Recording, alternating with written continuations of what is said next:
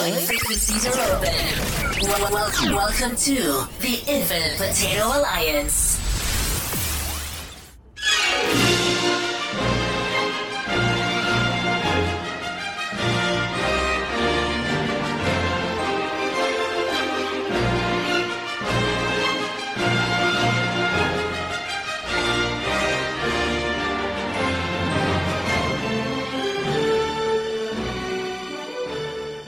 From the historic Cosmic Potato Studios, welcome to That Star Trek Podcast. This is your place for detailed analysis and speculation of all things Trek.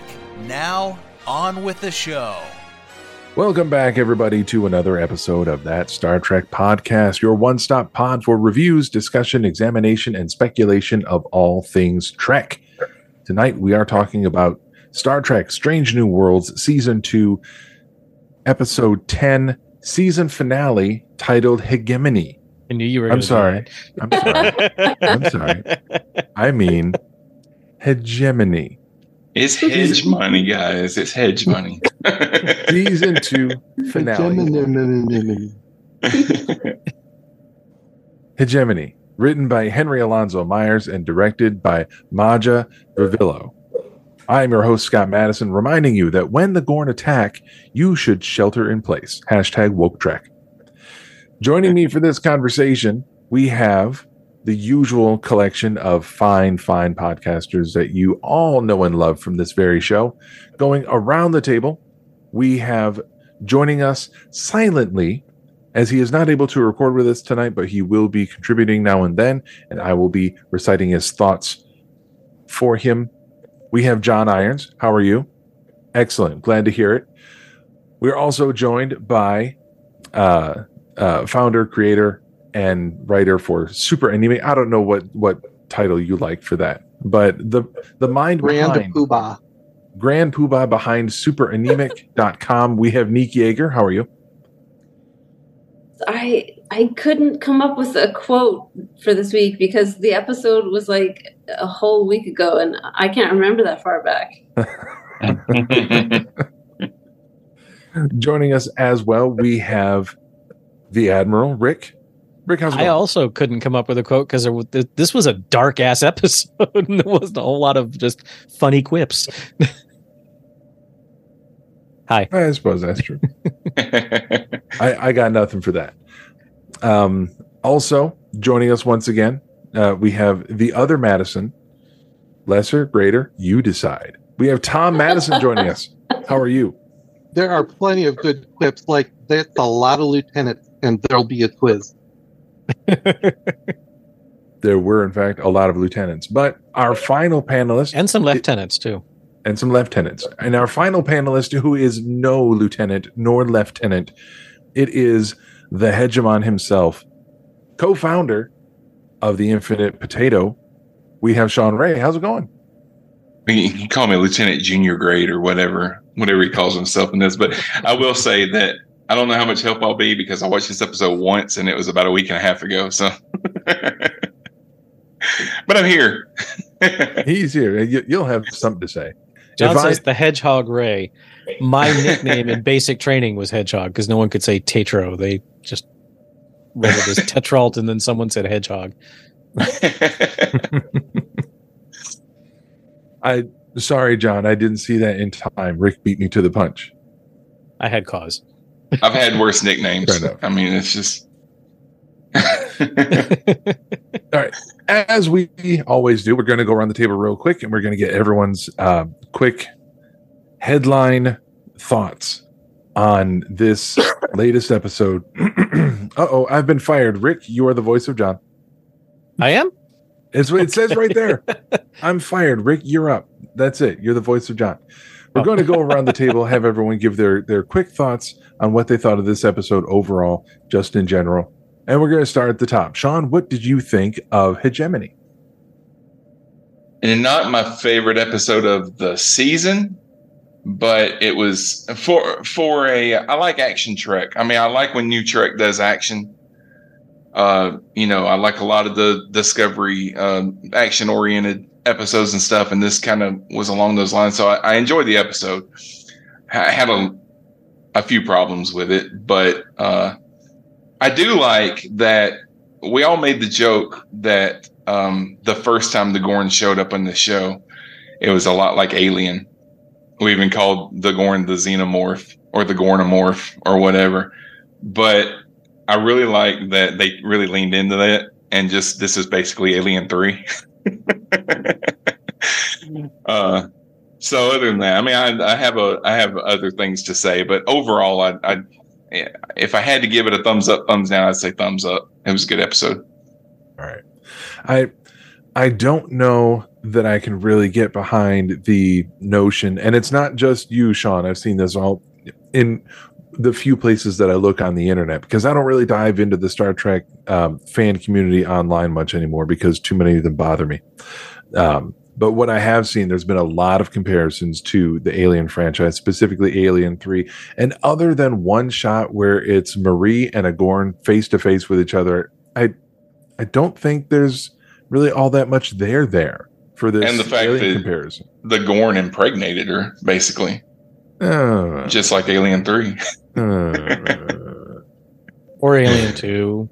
or Aliens. Well, I mean, if you're comparing it to the alien impregnating Ripley, that was Alien 3, right? Yeah. So, Tom, what did you think of the episode? I did like it. Yeah, there's a lot of callback. It continues the Strange New World exploration of all kinds of different genres, but I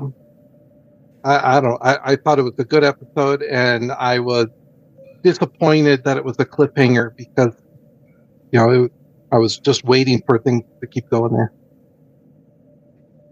I heard a lot of people online complaining that it was a cliffhanger, but I also remember that when they were coming up with the concept for the show, everybody was saying they want it to be more like Trek from the 90s. Episodic and everything. Trek from the 90s always ended the season in a cliffhanger. So I mean, that's exactly what everybody asked for. Although TOS only Most had of the one time. 2-part episode. Oh, yeah, that's right. It was only one. Yeah. I thought there was 2. I don't know why. All right then, Rick, what did you think of this episode overall?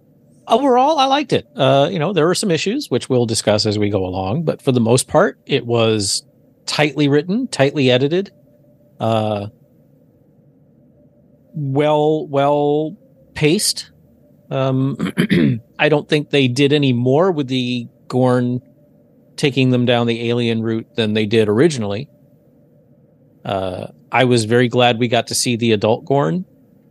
I would have been at first I was upset when we first saw younglings, and I'm like, oh geez. But then we saw the adult, and that was cool. I have a little problem with some of Pike's actions, but we'll talk about that later.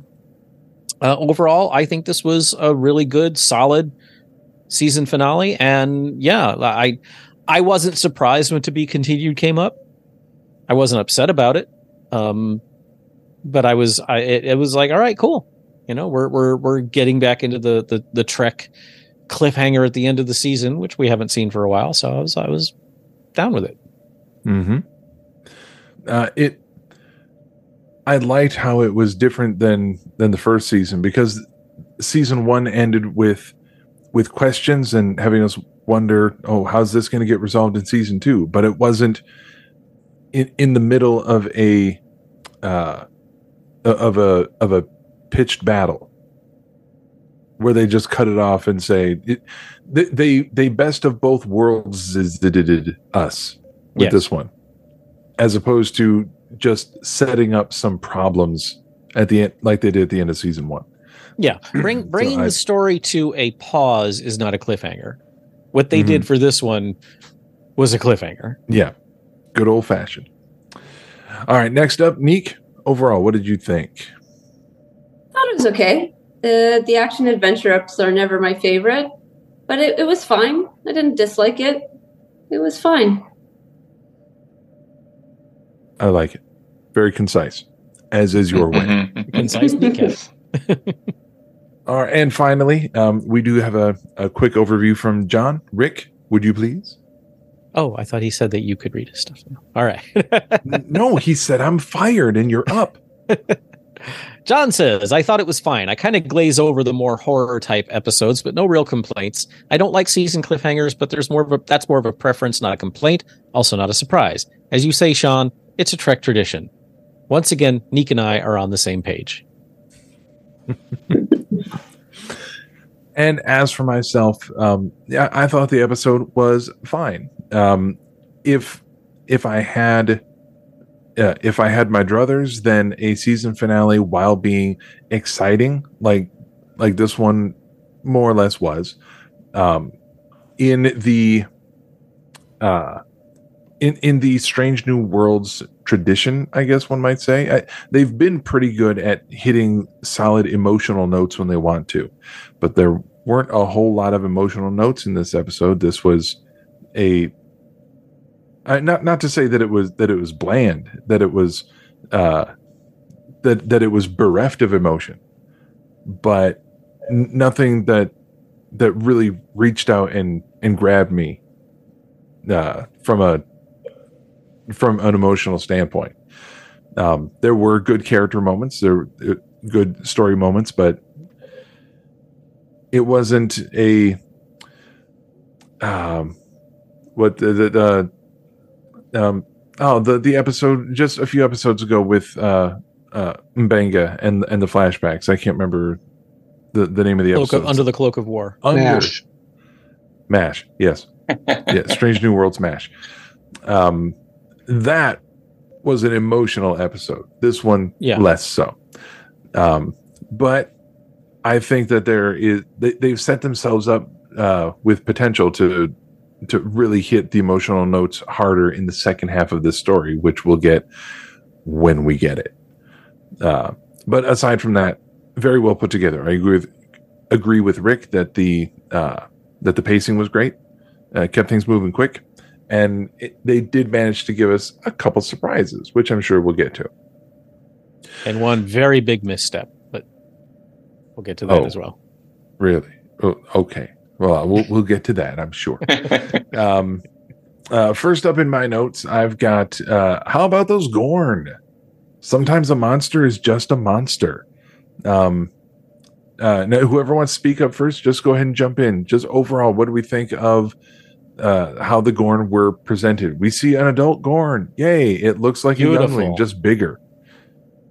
Well, I mean, what did we expect? I mean, it was bipedal. I loved the fact that it was a guy in a suit, which was. It was? It was. Did you all not watch the Ready Room for this episode? I haven't watched that all season. That was a guy in a suit. Now they've been doing the Gorn as practical effects with some CG augmentation since they started using the Gorn. But that was a dude in a suit, and it was all wire work, that zero-G battle. None of that was CG, except for like I think the tail and some, it was all practical. I did see some behind the scenes clips on TikTok where they were showing somebody with a Gorn puppet and doing some green screen stuff. Yeah, the dude in the Gorn suit, I forget his name, but very much like in Alien, he's like 6'4", 6'6", and that whole thing was practical except for the tail, and that was all done with wire work. That is surprising, because at this point, I assume that if it's not a human person actor that we can see their face, that it's all CG at this point, because it's everywhere. I will suggest that you watch the finale Ready Room. He didn't have any guests. It was just most of the episode was Will at the special effects company talking about how they did the Gorn and showing him the Gorn helmet, the Gorn head, the Gorn body, all of the effects that they used. He got to operate one of the youngling puppets. It was really fascinating. It's practical effects, which is I used to love that stuff. I think I've gone on about it before. When they start getting into practical effects, I become really fascinated by how it's done again. Mm-hmm. And this was 90% practical effects. You remember in Enterprise when we had to get an explanation as to what happened to the Klingon ridges? Are we going to get an explanation as to what happened to the Gorn's tail? Because they didn't have it. They didn't have a tail in the arena. It's a hegemony. It's not just one planet. Okay. I get what you're saying. John says this season's ready rooms have been good. He also says, I don't doubt baby. Hello, my honey. Yeah. Hello, my ragtime. I don't doubt it. I just haven't taken the time to sit down and watch any of them. Mm-hmm. I mean, I meant to watch. They haven't been any, for the most part, haven't been any different than any other. Will gushes, the actors talk. There hasn't been a whole lot of creators on it, so I've kind of tended to fast forward through them. But this last one, he had no guests. It was all him visiting the special effects company. They also did. I think they also did one of their segments was an interview with the costumers, and they're just amazing as well. I did see that episode of the Ready Room. That was good. I like seeing how the costumes are put together because so many of them just look so good. There are too many jackets from the show. Can we talk about those leather? Sorry, bug. Those leather. I thought you were jackets? Just really excited about these leather jackets. You're gonna Can we talk about on the table? Can we talk about the goddamn jackets? Because the cat wants to go out on the porch and the bugs come. Anyway, those leather field jackets they were wearing on the planet that totally was not the Paramount backlot. Well, it was. They film in Ontario, right? So that was the same set that they filmed an episode. Well, they filmed like a lot of scenes from that TV show Reacher that came out last year. They filmed that there, and all the scenes in the first chapter of it, the one where they were all kids. They filmed a lot of that stuff in Derry, in that, and they just go back and like dress it. So like, yeah, we got this free set that's already here. So let's just pretend like there's a planet that looks a lot like an old town.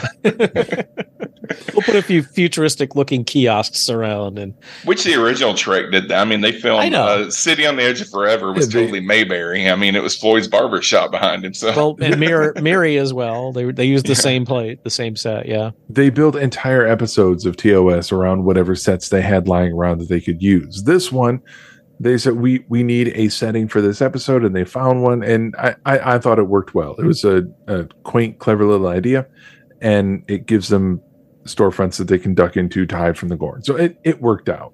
I didn't find the setting to be all that hugely important. No, I just thought it was funny because they, Captain's log, we're helping out this colony that they based the colony on Midwest U.S. 20th century for some reason. It seemed a little unnecessary to include that in the log. We can see it. Just let us go with it. By the way, before we go on, and I'm going to shut up after this, I promise. I have to admit I was wrong. So if you want to note the date and time. What specifically? Pike hasn't had the fleet captain badge on since the one episode we saw him wear it.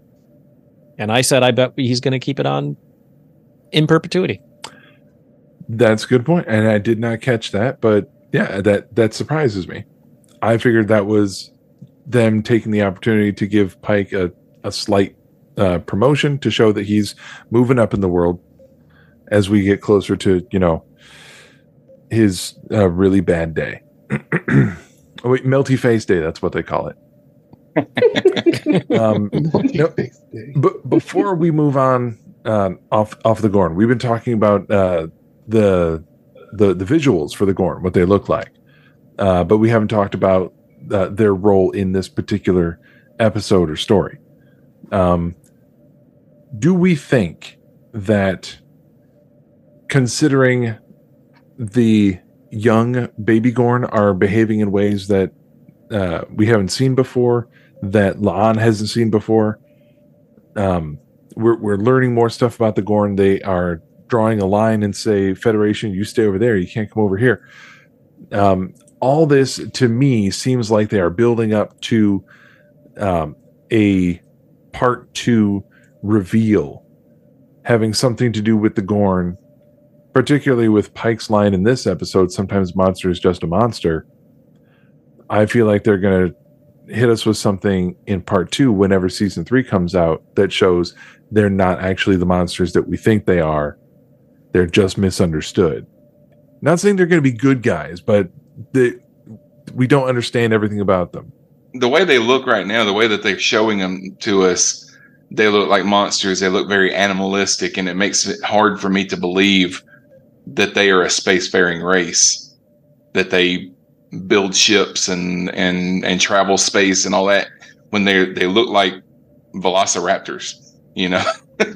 I know velociraptors can open doors, but but that was a detail I liked from this episode, that the Gorn that Chapel encounters on the ship was trying to do something, was trying to access systems. Mm-hmm. And so we can't go by the theory that they're just monsters who somehow acquired warp technology from someone else. We have to assume they're intelligent enough that they've come up with their own tech, that they are as smart as any other spacefaring species. Now, so that doesn't make them monsters I mean, I guess you have to define the term monster. Are they bad guys? Yes, because they're killing people. They're landing on a planet and decimating it. So yes, they're bad guys. I guess there would be yet another analogy in Star Trek for Nazis, or, you know, take your dictator of choice, where whatever it is that's driving them, even if it's as simple as food, we have to treat them like monsters because they are genociding us. Yeah. So for April to say, like, oh, you know, we don't want to risk a war. No, we can't do this. And, you know, don't go save our people because that would be risky. It's like, well, the damage is done. They've already decimated a planet. And even though it's not a Federation planet, we still have a responsibility to defend whoever's survived. So I found it unbelievable. Unless April is now being set up to be yet another Badmiral, I found it unbelievable that he would not allow Pike and the Enterprise to go help whoever could be helped. I think that April was doing what he was ordered to do. I think if April really was towing the line, he would have pulled Pike from the mission. Instead, he was like, "You're not going to let your emotions get to you, right, Chris?" Wink. And Chris and Pike's like, "No, not at all." Wink. Bye. I think they both knew what they were saying.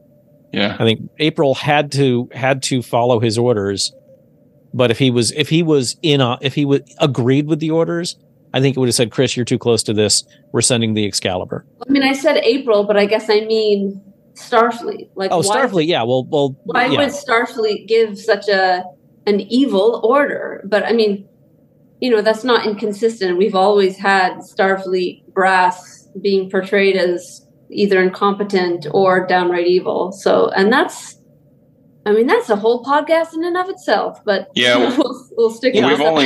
We've been following the Enterprise through this entire series, obviously, because the show's about the Enterprise. But we have to remember that they're not that long after they were in a war until very recently. So we don't know what kind of after effects the Federation are still reeling from that war and trying to not get into another one, you know, right away.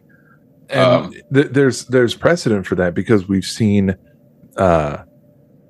other instances where immediately after a serious conflict, Starfleet doesn't make the best decisions.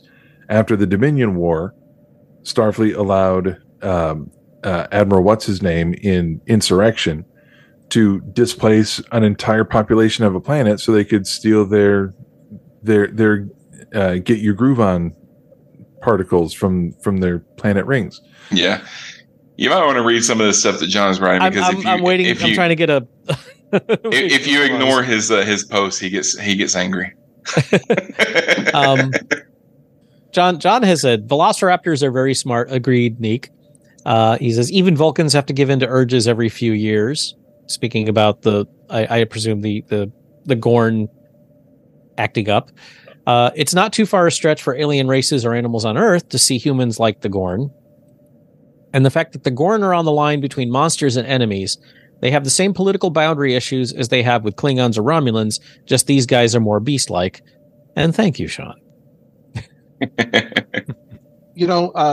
John, mentioned the urges there. And I think when we said earlier about, is there going to be a big reveal about the intention of the Gorn? I think that was really alluded to with Scotty and Sam Kirk, when they kind of hypothesized that it was that coronal mass ejection that triggered the Gorn. I think I think it's going to be the reveal in the second part, is that yes, it really was the case, and it caused them to go on a feeding frenzy. But does that matter? Does it matter for that? No, but that's going to be their reasoning, and who knows if the Gorn are going to shake out of it and go, our bad. Probably not, but it doesn't matter if you were triggered by whatever. If you kill someone, you're a murderer. So it doesn't matter what triggered the Gorn to do this. They did it. I think, and John says, agree, that's how they'll beat them, at least for now. And I agree. I think that's what we're going to see in the second half of this, is that they're going to figure out a light pattern that sends the Gorn back into dormancy or whatever. And then they're going to retreat, and we won't hear from them until Cestus 3. Leap data. Granted, will be, I hope we're wrong, because that'll be cheesy as hell. But that certainly seems to be what they're setting up. Mm-hmm. John makes an excellent point by saying, Gorns be tripping, am I right? I have to admit, I stole this from Trek culture. But then when I saw the episode again, I did catch it. The outstanding musical cues in this episode, they brought in a little Gorn theme, or some of the TOS reminiscent music. It was very TOS music in this episode. Yes. I noticed that too, yeah. But when the Gorn ship first came through the clouds, you could hear some of that theme from Arena. Those trilling violins that were a really big, that sting before they cut to commercial in TOS all the time, yeah. But yeah, the whole episode had very TOS reminiscent music from that episode. Yeah. And I didn't need Trek culture to point that out. This is one of those times where I'm glad that we have Tom here, because he's going to pick up on music stuff better than me. I try to listen for it, but I often miss it. But he was in for the save. And John says it won't be cheesy if they write it smartly. After what I said, I did laugh when Pike said, "Well, I'm not breaking in the song every 10 minutes." So yeah, it was nice to see a couple of callbacks to previous episodes in this season, which is, something Trek has often been anathema to do. Mm-hmm. I enjoyed Pelia saying, if you had answered like that in my class, I would have given you an A+. I thought that was funny.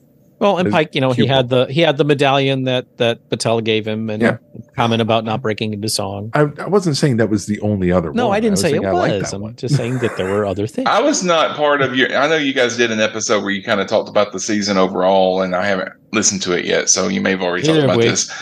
But are we at all disappointed that Pelia we didn't find out more about her this season? Because there was a lot. That was brought up, yeah. Okay. Yeah, we covered that at length, yeah.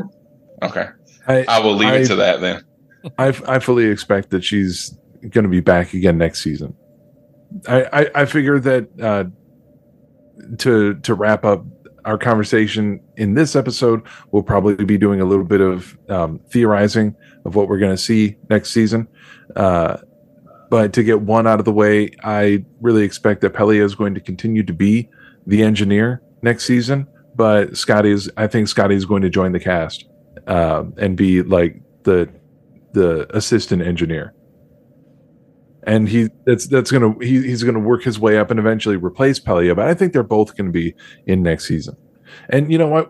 I'm jumping ahead in the notes. I'll circle back later to the stuff that I'm skipping. But we'll just get to it right now. Scotty's here. Everyone, go. Sean, what'd you have to say?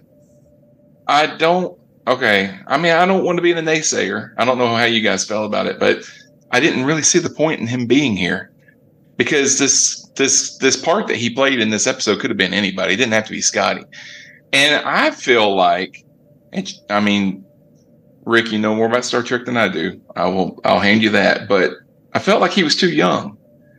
I feel like because he's supposed to be the third in command of the flagship in 5 years, and he's like a lieutenant junior grade at this point.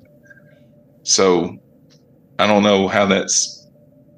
I know you can move up the ranks fast. People can move up the ranks fast. I mean, the Kelvin timeline, Kirk became a captain right out of the academy. Well, also keeping in mind in Next Generation season 2, when Geordi became chief engineer, he's just a lieutenant. He's not even a lieutenant commander when that's true. Starts. That is true. I don't remember what Scotty's rank is in Where No Man Has Gone Before, but I think he's just a lieutenant. And to Sean's question of not understanding, like, what was the point of having Scotty there? The point of having Scotty there is because he's going to be part of the cast in season 3. Yeah, they just wanted to get him in there. Yeah. This was how they introduced him for next season. And Tom, before you jump in, John points out that the best way that Strange New Worlds is tapping into 90s Trek is by doing what 90s sci-fi did so well: episodic shows with hints throughout to a season-long thing. Scotty and also Scotty is canonically young for his rank. John is quoting canon. They alluded to they alluded to zombie movies. I mean, they made a joke out of it in the episode, but this episode was basically a zombie movie because you think about it, in a zombie movie, you have the zombies running around outside. They're attacking things, and there's a group of people that hole up somewhere. You know, whether it be a shopping mall or like in Dawn of the Dead and stuff like that. And that's what they did here. And then they find that one character that's been there for a while so that he can give them the data dump, of what's going on and stuff. But I don't know. I think it was more Tremors, but does anyone think that it's possible that they mention zombie movies with Spock specifically not understanding it, and they need to explain it to him because Spock's sister is Michael Burnham, played by Sonequa Martin Green, who was on The Walking Dead? I think that's a reach only you would go for, sir. It wasn't even my idea. I found it. I stole it from someplace else, but I was just putting it out there. I think everybody's been in The Walking Dead at some point. The Walking Dead is kind of like the MCU. Everyone goes through it at some point. Going back to Scotty, I have seen also people bitching about Scotty being there, and not saying you're bitching about it, Sean. Just people whining online. I don't give a. I loved that Scotty was there. I am well known for welcoming being pandered to. This was not outrageous. This was not a stretch. No, it didn't need to be Scotty, but there's no reason it couldn't be him either. Mm-hmm. And it was fine. You could look at it as, wow, what a coincidence. But then again, it could also be, this is why Montgomery Scott wanted to get on the Enterprise after this adventure, however it ends up. Or Pike goes, this guy is really good, and we need engineers because clearly we only have one, and she's grumpy as two in less than 2 minutes, folks. Keep track. I thought John says F-bomb, note the time. I love Carol Kane. I'm not so sure how much I love Pelia right now. And it's not her fault for performance. I'm just not so sure I'm liking the way she's been utilized this season. She's been more of a joke and a convenient, weird plot device in the time travel episode. But so far, I'm not particularly impressed with the character from a writing standpoint, not the performance standpoint. Mm-hmm.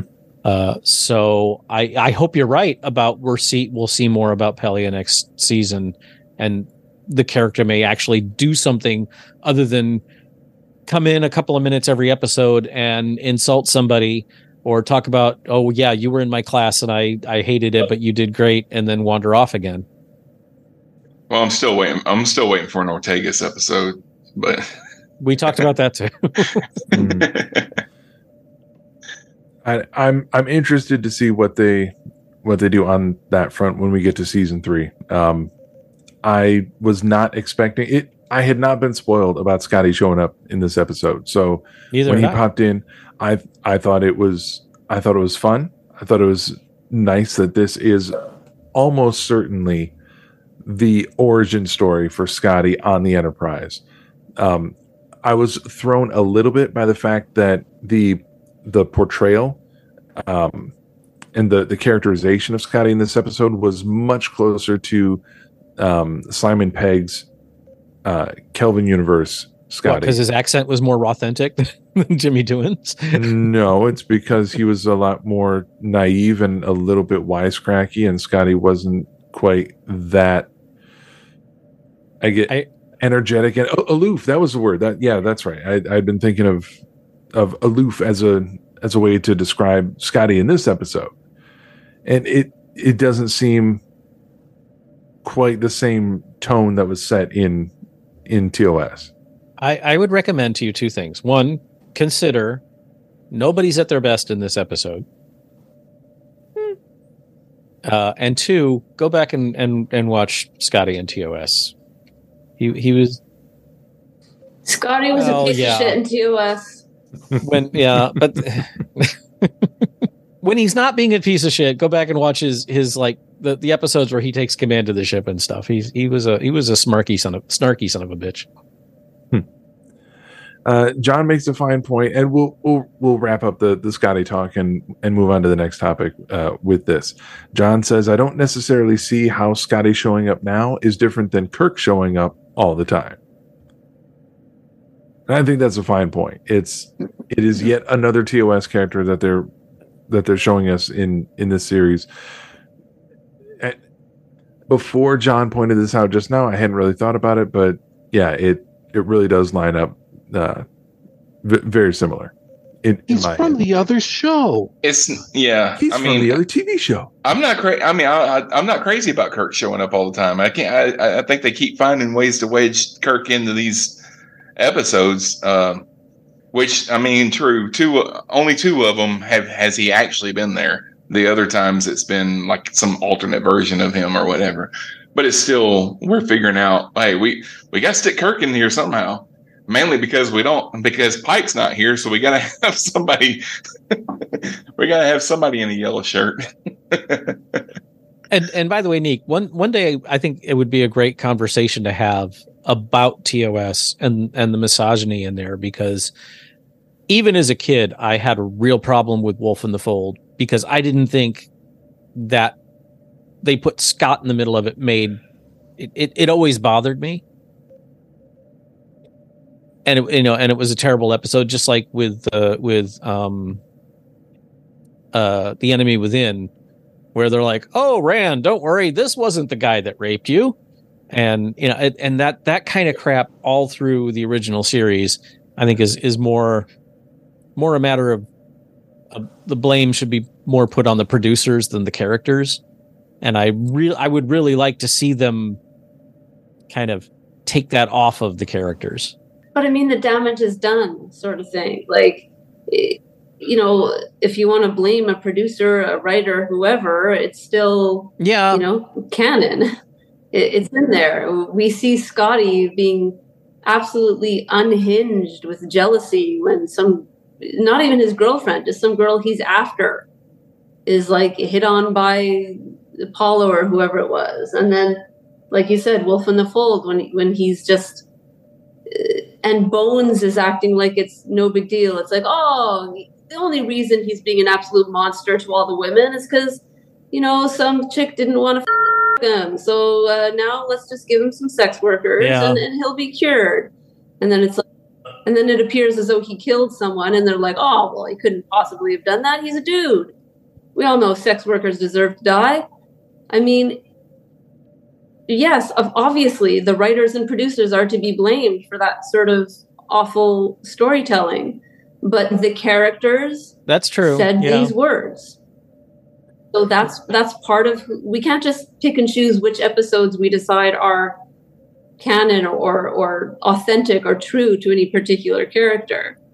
But I've already, for my own sanity, headcanoned that, Strange New Worlds, based on the time travel episode, Tomorrow and 4 Billion Tomorrows, was Strange New Worlds is a different timeline than TOS, so I can accept that this Scotty is a different Scotty, and maybe he's not going to turn into a garbage human. And you're right. You're right. I'm making excuses where I probably shouldn't. Good point. Another note that I had that I was we're not moving on to that because John's got a nice big comment. For the record, I'm fine with the amount of Pike we're getting. I may be alone on this, but I think there's finite screen time for them to do what TNG did and feature other crew members. Spending too much time with just a couple of characters is one of the biggest strikes against Discovery for me. I'm happy to see Pike make space for other people. Yeah, it's just weird to see entire episodes where the captain doesn't appear very much. It's just strange that Pike has been absent as much as he's been in this season. And I know there's probably behind the scenes stuff.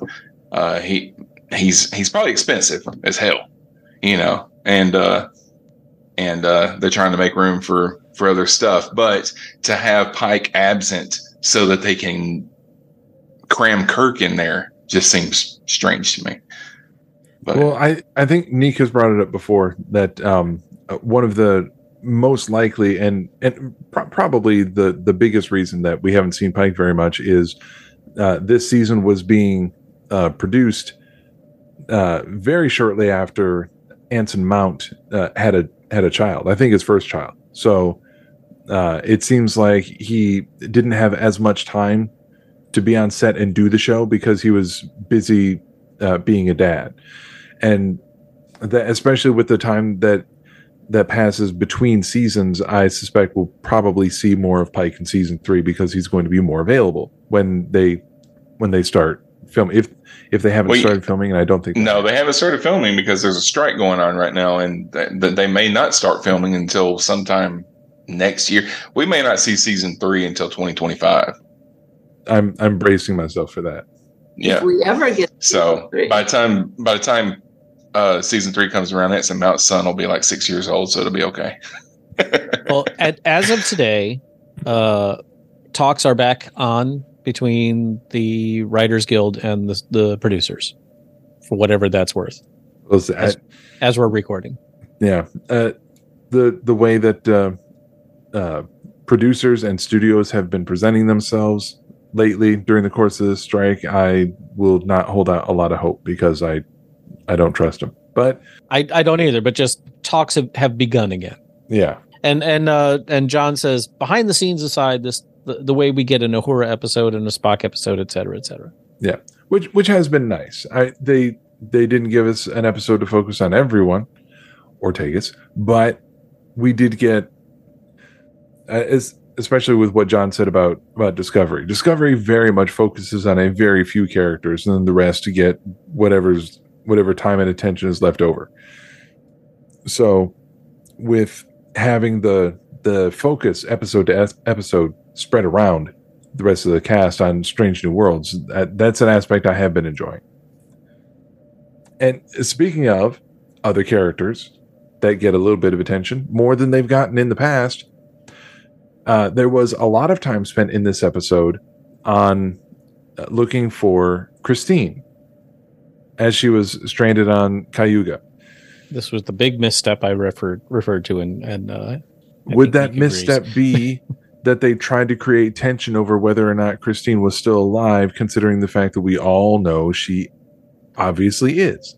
A lot of prequel shows try to do this. No, well, first I want to find out if that was the misstep, right? Yeah, exactly. Okay. No character has thicker plot armor. Well, characters have thicker plot armor than Spock and Christine. They are the ones we absolutely know cannot die in this series. And Sam. And Pike. And Uhura. Oh, And right. Uhura. And Scotty. Basically, Una is the only one that can. Una and Ortegas, you know, and Sam. Una, Ortegas, La'an. We don't know their fates. Yeah. And Pelia. Other than that, we know that none of them can die. John says it wasn't a misstep, but it was unfortunate. It's the curse of a prequel, and I think that's what Sean was starting to say. Yeah, a lot of prequels do this. You know, they go back and they do these stories with these younger versions of these characters, and they pretend like we don't know what their future is or something. There were other characters that they could have created this tension with. They could have done it with what's her name, Batal, the captain that's Batal, yeah, Pike's girlfriend. Yeah, they could have done it with her. But they wanted to create this story between Spock. They wanted Spock to be worried about her and all that kind of stuff. But yeah, I mean, it just they're trying to create tension and it just doesn't work. So I'm watching this and I'm like, I mean, she's not. I said it probably 3 times while I'm watching the episode. My wife was like, just stop. I'm the only one here. Stop talking about it. You know. So I was like, because I just kept saying she's not dead. I mean, she's not dead. Unless, and I don't think Trek will ever do this unless it's like Nick said, they want to go all out and say it's an alternate timeline and they kill somebody that's supposed to be alive and you just created a whole new thing. I don't think they'll ever do that. Not on a TV show Trek like they did in the Kelvin movies and stuff like that. I don't think they'll ever do that. But if they did, hey, my hat would have been off. Yeah. Hey, remember they killed Harry Kim in an episode of Voyager. Yeah, but we didn't care about that. Well, it was an alternate Harry Kim that finished up the run of the series. And he didn't even get a promotion. Alternate by 10 minutes. It was a barely alternate Harry, and I don't know that they ever referred to that particular plot element again after that episode. Yeah, that should have been the name of the episode. Barely alternate Harry. You know, I have said many times over the last decade that I'm not a huge fan of reading the novels. But when the first Discovery novel came out, I think it was written by Dayton Ward, called Desperate Measures. No, it was Mac, David Mack. David Mack, yeah. Yeah. And a huge chunk of the book took place on this alien spaceship where Una and Spock were trapped and they had to solve a bunch of riddles to not die. It was like this giant escape room. And it was fun at first. And then after a while, it was like, we know these two can't die. This is getting tedious as hell. And I really got flashbacks to that in this episode. You know, I understood that the I love you too, I want to save you, we're doing bad, but we need to be in peril together. But it's like, we know neither of them are in danger. And so it just was, I don't know, it was annoying. This was the only part of this episode that really didn't work for me. That yet, like you said, there are a small but not insignificant number of people they could have put in there that it would have created tension. Mm. But putting those two there didn't do anything. It would have created tension on are they going to survive or not? But then you lose all the other tension that's created by it being Christine with the Spock relationship. Mm-hmm. Yeah. And I think that they were trying to focus on that and that emotional aspect for Spock. It would have worked if they weren't trying to trick us. You know, if they created the story in a way that Spock didn't know if she was alive, but we did. Like, we saw what happened to her from the beginning. it would have worked a little bit better than if they were trying to create a tension of, is she alive? Is she not, for the audience? That's obviously not, it's not going to work for them. It's not going to work for us. So you could use you could use that same argument then. We know that she's that she survived because we know, we can see ahead in the timeline. Yeah, it irritated me that they were trying to show it in a way that, like, we're going to be fooled or something. If they had shown us from the beginning what was actually going on, even though Spock didn't know, I think that the story between Spock and her would have worked still, without us feeling like, are they trying to make us feel like she's dead? Because she's not dead, But that's. John points out rightly that's for us, but we're not the whole audience. And his previous comment being, pulling the camera back, I'm sure there's lots of people watching this show who really never saw the old show or shows, and maybe they can enjoy it, which is a perfectly valid point. There've got to be new viewers that have never seen TOS that are watching this that were honestly unsure. Oh, it's a season finale. Are they going to kill Christine? Oh, that's going to be bad for Spock. And that would be legitimate dramatic tension. Yeah. If I was a new viewer, then that would have been a nice, emotional kind of edge of my seat thing, wondering, oh, is this going to be a big season-ending gut punch? But there's more. There's more to tension, narrative tension, than just the knowledge of whether or not someone lives or dies. I'm not sure the show was trying to pull one over on us and make us worry that Christine wasn't going to make it. It was more about, how is she going to survive? Is she going to make contact with Spock? Are they going to reunite? There was more to it than just her survival, which is why, for me, the annoying part of that story beat was not the fact that she survived. It was the fact that she was the only one who survived from the ship.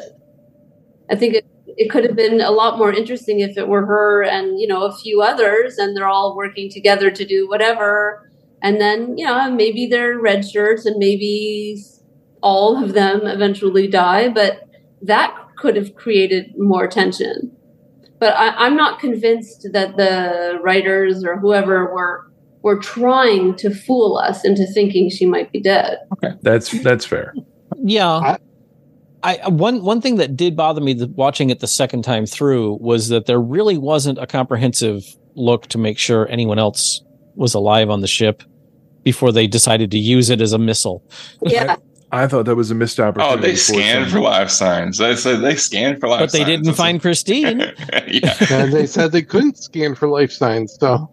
Yeah, she also thought that beating on the glass was going to get Spock's attention when he was floating in space, or not the glass, excuse me, the transparent aluminum. Another reference to Alien, because in space, no one can hear you beat on the glass. That was an understandable reaction. That was just emotion, not hear this, because her flashlight wasn't working. Because of course, all tech in Starfleet worked perfectly until you need it. Until you need it, yeah. Or the fact that the Enterprise were the ones who almost fired on her, even if she survived. If they had fired it, it wouldn't have been a whole thing. It was less about sound than waving her arms. John, or the fact that the Enterprise were the ones who almost fired on her. I wasn't quite sure why she was shouting at Spock either. I mean, it makes sense, but he's not going to hear you. Yeah, that didn't bother me. Yeah, I do need to defer to Rick and do a little. I'm sorry, John. John did mention earlier hashtag canon is stupid. But I need a canon integrity check. Okay. We've got Scotty, who fled and survived a Gorn attack, and we have Spock straight up killing the hell out of a grown-ass Gorn. Yes. By trying, essentially stabbing it in the face. It only broke the mask, though. That's okay. That's all you need in a vacuum. But do these elements retcon Arena in any way? Nope.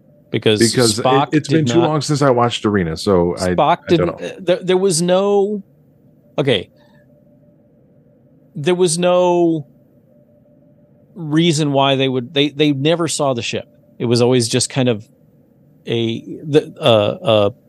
just a distant point of light. They never got close enough to see it. They just knew something attacked them on Cestus 3. The ship fled. They chased it. Then the Metrons captured both ships and threw the Gorn and Kirk down onto this planet for them to fight. At no time did Spock had no reason to know it was the Gorn, and they didn't even know it was the Gorn until the Metrons decided to let both crews see what was going on. And by that point, the Metrons had told Kirk he was fighting a Gorn, and presumably had told the Gorn he was fighting a human. So there was nothing in this episode that that conflicted with anything that happened in Arena. Okay. The exposure, like the Enterprise crew's exposure to the Gorn in Arena is what I was fuzzy on, because it's been too long. So I didn't know how much they knew about what was happening. It was, I mean, other than the fact that the Gorn in that episode was, literally a dude in a rubber dinosaur suit and was moving very slowly. Kirk could never have killed the Gorn we just saw. But again, we're talking 50 years ago, and it was what it was then. Oh, I won't disparage Star Trek costumes that much. It was not a slee stack. It was much better than a slee stack. Slee stacks are just. Listeners, Sean made a funny face, and he moved around like a like a stuffed monster. John says, no, Enterprise had to hit the part of the ship she was in to make it crash into the Gorn signal disruptor thing. If they hadn't gotten her out, they would have killed her. Canon notwithstanding, sorry, Spock placed detonators not fired on? What? They weren't detonators, they were rockets. He misspoke. When he said fired on, he meant placing the thrusters that moved the Cayuga. Gotcha. Oh, okay. If they had placed those thrusters and fired them, sending the saucer into the planet, then they would have killed Christine. Can I just say I really enjoyed that Spock's scanners made the TOS noises. I did notice some that. Of his displays too had some of the same. The more yes, spin, yeah. Thank you. Yeah. And one other thing, I just want to read you this note I wrote. You're an extra in Star Trek. Yay! You get to sleep in a 20th century diner. Boo. Hey, it's not all bad. That diner still had plenty of donuts in that case. Old stale donuts. Countertop donuts, the best way to survive. Did anybody get any memories of Into Darkness when Spock was flying through space in that suit? I mean, I want to say that it reminded me of the motion picture, but it reminded me of Into Darkness more. Yeah, because they were flying face first. When he's flying through space, yeah. It didn't make me think of Into Darkness. All that I was thinking of was, he's got essentially one foot locker tied to his ankle. How the hell is he getting so many thrusters out of that one box? There were only two. No, because he put two right there, and he was going to go put two more at another point somewhere on the ship. So I don't think two would have done the job. I thought there were only two. I think I saw him place at least three, and regardless, that box was only big enough to hold one based on the size of the thing I granted it two, but and like Neek, you put in your. Would you rather we stop calling it a neat cap? I don't know if that bothers you or not. Okay. Oh, I don't mind. I think it's funny. Why the hell is Spock the only one who could do that? Because I didn't see anything superhuman happening in that. He just flew over there and put a couple of 4-foot rockets on the hull. There was no reason nobody could have done that. Because Spock is the only one with the storage case of holding. Yeah. To be fair, he hadn't had a whole lot to do up to that point in the episode, other than sit on the bridge and talk about zombie movies. That does not, that in no way explains his conceit that he is the only one on the ship that could do this. He was the only one that could aim it, just by eyesight, and not have to go through everything else. Because I would imagine if a thruster is not pointing the right direction, it ain't going the way they want it to. Yeah. And John backs you up, Tom, with his latest comment. Science guy, most smart to know where to place rocket go-go's. What Tom said. If only they had a computer that could tell them where to put them. Spock's smarter than the computer. Come on. All right, so here's something that I wanted to ask, and this can dovetail nicely into expectations and theorizing for the, part 2 of this story when it eventually comes out in season 3. To begin, did we or do we expect Battelle to survive? So first off, we can talk about whether was anyone expecting that she was not going to live to see the end of this episode? And then when we got to the cliffhanger, do we think she's going to make it to the end of 301? I was glad they didn't immediately fridge her. I wasn't expecting there to be a problem until we had the Alien Ripley face off. I think they will save her. I think they will figure out a way to save her. I think if she hadn't made it back to the ship and gotten to stasis, then we would have seen some sort of, heroic self-sacrifice. But the fact that she's back on the ship and in stasis, I think that means they're going to find a way to save her, which I'm fine with. I like her character. I like her with Pike. I would really like to see her not just get thrown away as a way to make Pike sadder. Yeah, I kind of lean in the other direction, not because it's something that I want him to do, but I think that she's going to end up in some way sacrificing herself. Because, and I don't want it to be because it needs to make Pike sadder, but obviously, there has to be a break at some point because Pike is not with her when we don't know that. Well, he sure does. Know that. Quickly we don't know anything about his personal life other than he saved a bunch of cadets. Yeah, well, okay, but the Spock thing, the Spock goes and saves him and takes him to another planet where he immediately goes with this other woman, and he doesn't there's no oh, but I can't because I love this other woman or what. No, he doesn't do that. He just goes with her. So there's a lot of time in between there. Okay, we'll see. I mean, I'm not gonna argue something that I don't know what's gonna happen for another 2 years. But I'm just saying, I'm not arguing with the possibility. I'm just saying we don't know that Pike is not with her when his accident happens. That there is no canonical reason why they couldn't still be together or have been together and broken up, or we don't know that she's not in his life at that point. So there's no reason to expect you're right. They have we to don't kill know that. her. No, I don't think they have to kill her. I just think they will. and that's a totally fine opinion. They don't have to kill anybody, but they enjoy it. Regarding Battelle, John says maybe they're on a break.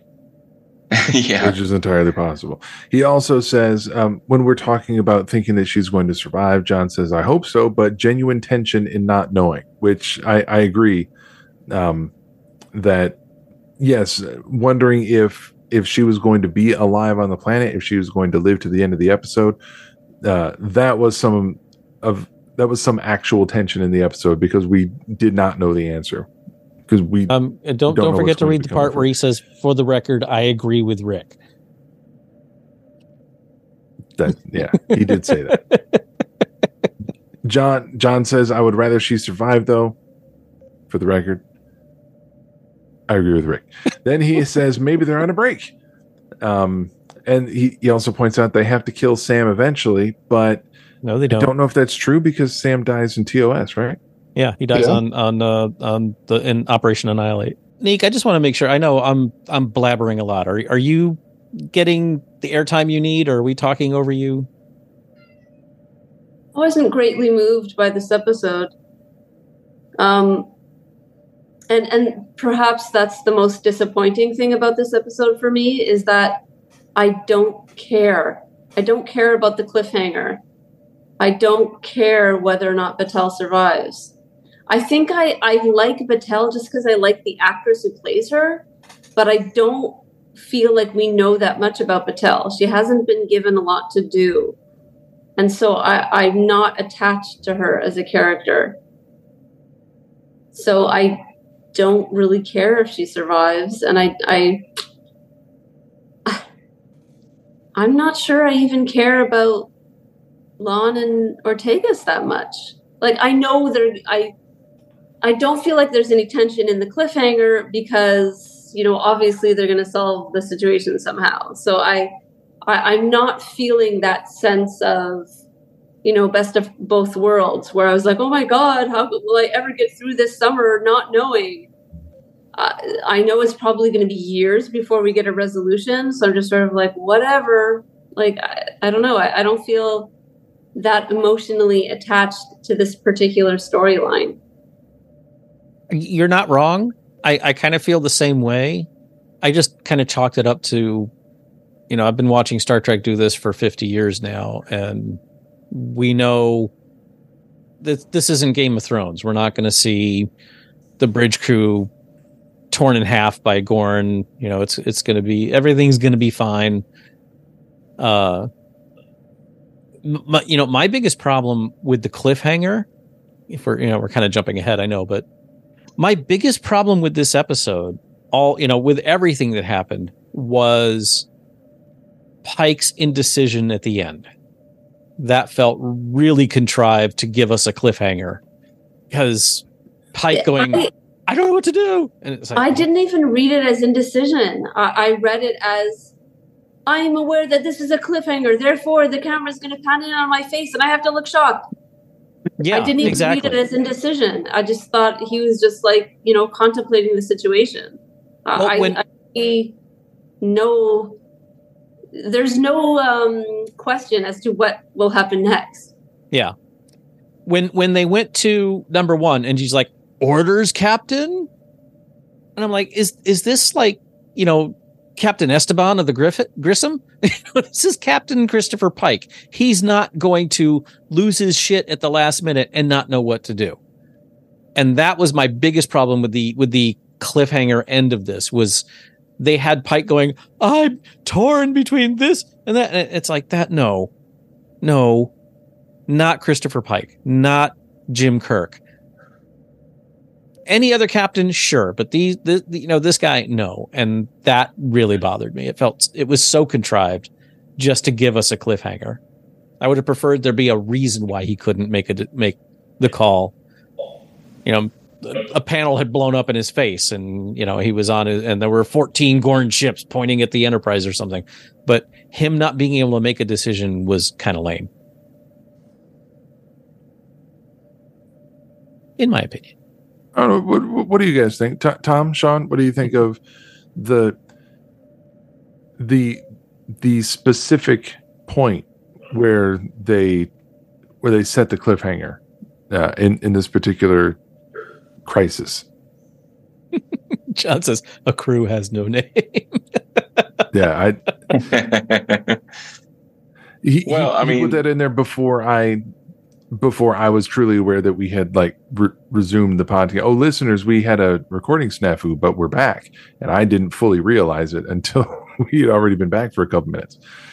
John replied to a Game of Thrones reference, and I thought it was very funny. Oh, John has more. All right. I'm not reading it ahead first. I'm just doing it cold right now. I thought about what you guys discussed before about Pike being a rule follower guy. I didn't think he'd panic, but I took it as weighing the consequences. I agree. He's obviously going to do what he's going to do.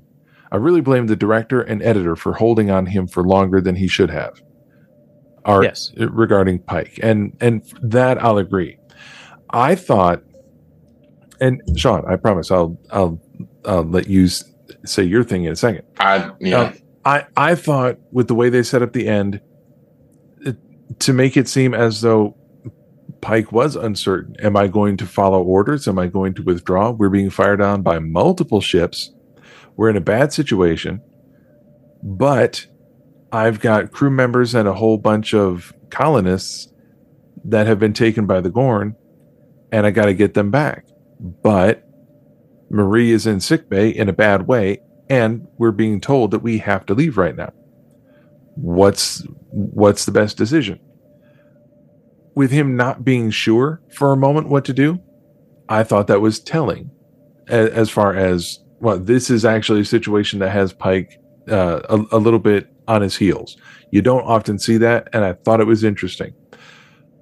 But then that moment kept going. And then it became, all right, now he's not even trying. A moment of indecision, fine. But this was way too many moments of indecision. So I did not care for that. And that goes along with what John said, and I thought he made a great point. Sean, if they had done a TOS pull in onto Pike's face, duh, and then cut, that would have worked. But going to number one, going orders, Captain, that's what it up for me. I didn't really have a major problem with the way it ended. Once I realized that it was going to end on a cliffhanger, anything that they did, I would have been fine if they had done something like completely off the wall to end it. Like if Pike had looked at the camera and said "Black Alert," something like that. He's like, "Oh, the Enterprise has a spore drive." Other than that, I didn't have a major problem with it, but I wasn't thinking about it that hard either. So, All right, let's wrap it up. Let's wrap everything up by just one question to go around the table. What is Pike going to do in season 3, episode 1? What's his play going to be? Tom? Probably, I think they're going to pull back and just regroup and go back around. It'll be very brief of a retreat. Okay. Is that first thing back from the hiatus? Yeah. Neek? They're going to go after their peeps. All right. Save the crew. Rick, what do you think he's going to do? We're going to see the inside of a Gorn ship, and they're going to figure out some way to, Captain, there's a slight fluctuation in their deflector shields, and we can beam in that millisecond that it's fluctuating down, and then we all have these mirror suits that make the Gorn think we're Gorn, and it's going to be as bogus as going on board a Borg ship. So Strange New World season 3 is going to suck. I'm saying that the way they're going to end this episode is going to suck. This is one of my problems that Star Trek has ever since Best of Both Worlds Part 1. They do this, and I'm not sure that that's what they're doing, but that's what I'm assuming. They do these 2-part episodes without knowing what the second part's going to be, because that's why they don't always do that. But you're right. Most of the time they do that, but I wouldn't say they always do that. But Best of Both Worlds Part 2 did not end well. Ended all right, but it was nowhere near as good as the first part. It's always easy. It's easier to write the scary cliffhanger than it is to wrap it up satisfactorily. Yeah, you can write yourself into a corner a lot more easily than you can write yourself out of it. John thinks they know exactly how they're going to end this. I hope I'm wrong. I honestly do, because I for the most part I like what they've done with this show. When they're good, they're great, but when they're bad, they're dire. And I thought this was an acceptable cliffhanger. Despite all what we've said. But I don't see a way. I think they've painted themselves into a corner with this. I don't see how they're going to get out of it. And I'd love to be wrong. I really hope there's an amazing, whoa, that was so unexpected ending. But I've been watching Star Trek too long. Mm-hmm. Sean, what do you think Pike is going to do? First scene of season 3, they'll be sitting in the ready room, and it'll say 2 weeks later, and Pike will say, "Well, that happened."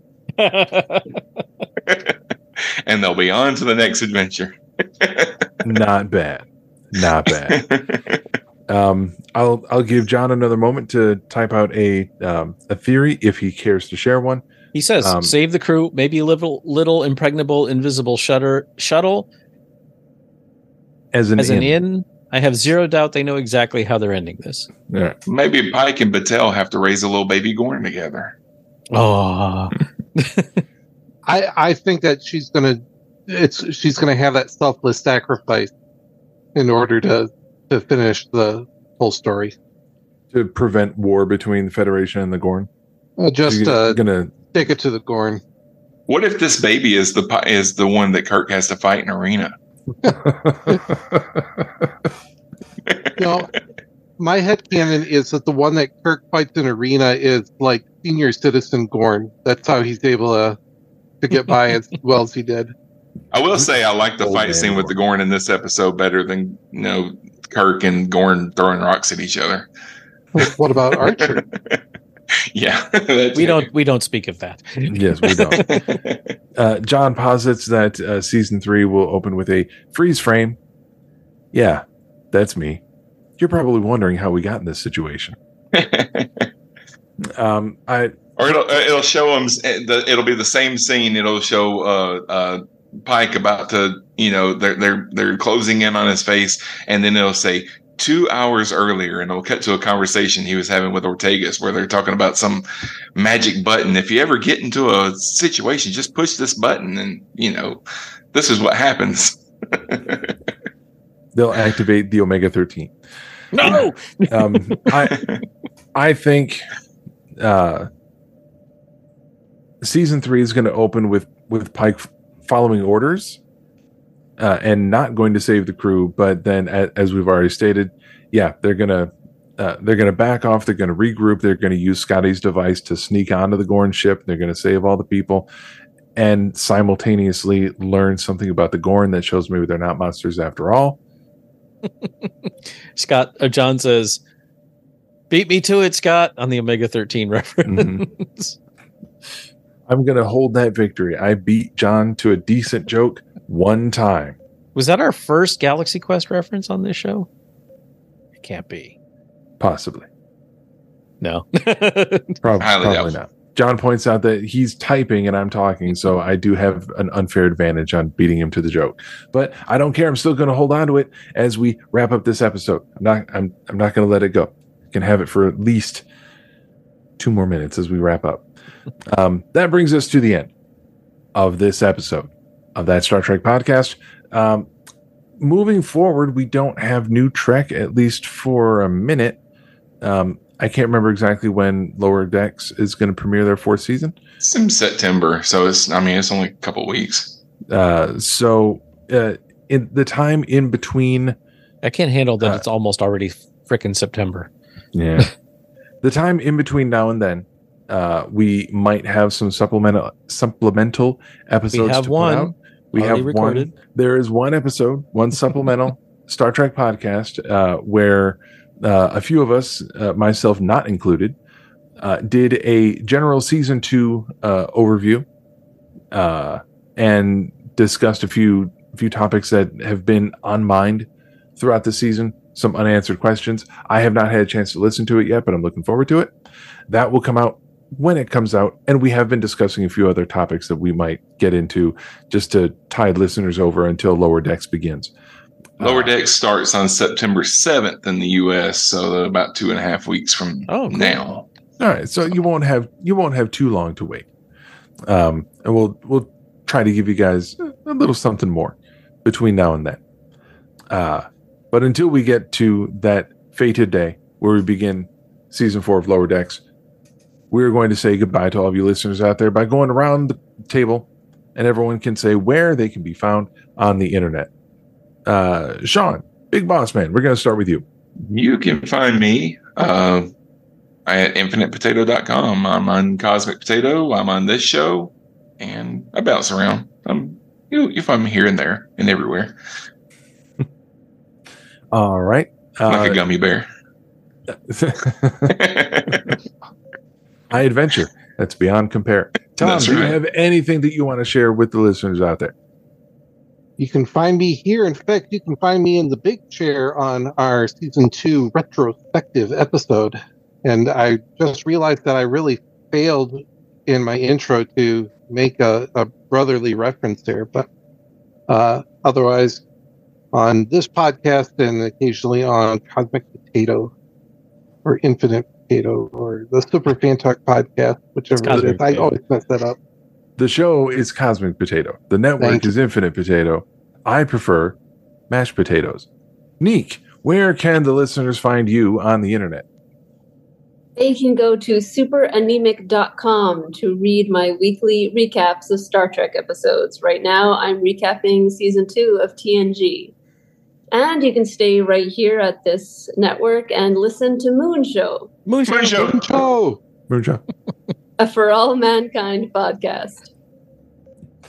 At the time of this recording, the most recent Super Anemic recap was for Times Squared, and I thought it was fantastic. Making lots of good points that even I haven't thought of, and I've been watching that episode for years and years and years and years and years and years. And Rick, where can people find you on the internet? You can find me right here on Star Trek podcast. You can also find me on Moon Show. Moon Show. And on Cosmic Potato, and occasionally on Captain Game Show, the absent but very vocal John Irons hosts. And he has typed Moon Show both times very dutifully. 3 times now. And hopefully soon, I seem to be getting less and less COVID riddled as time goes on. Once I can talk without coughing my guts out for more than a few minutes, I will be beginning my all new Geekly World News show. All the news you nerd to know. It will be a weekly roundup of all the genre news I can find. John points out, in reference to Sean kind of bouncing around, he says that he's podcast fluid. And I like that. It sounds gross. I can be found various places here on the Infinite Potato Alliance, and outside of podcasting, you can check out some of my graphic artwork on my website, www.planetrisecreative.com. And with that, we want to thank everyone for listening, for downloading, for hopefully subscribing to this podcast. Tune in very soon when our Season 2 retrospective show is released.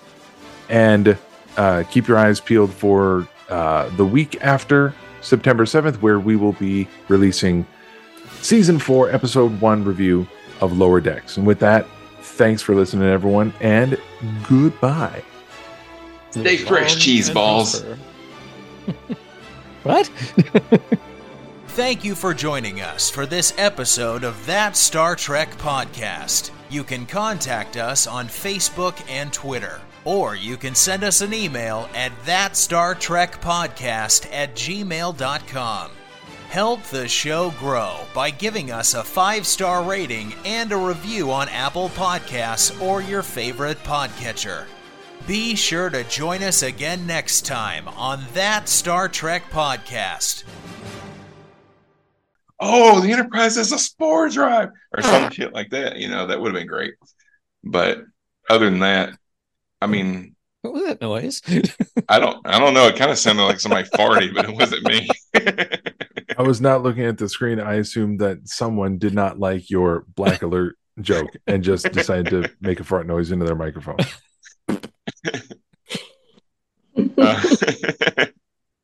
It wasn't me. Yeah, other than that,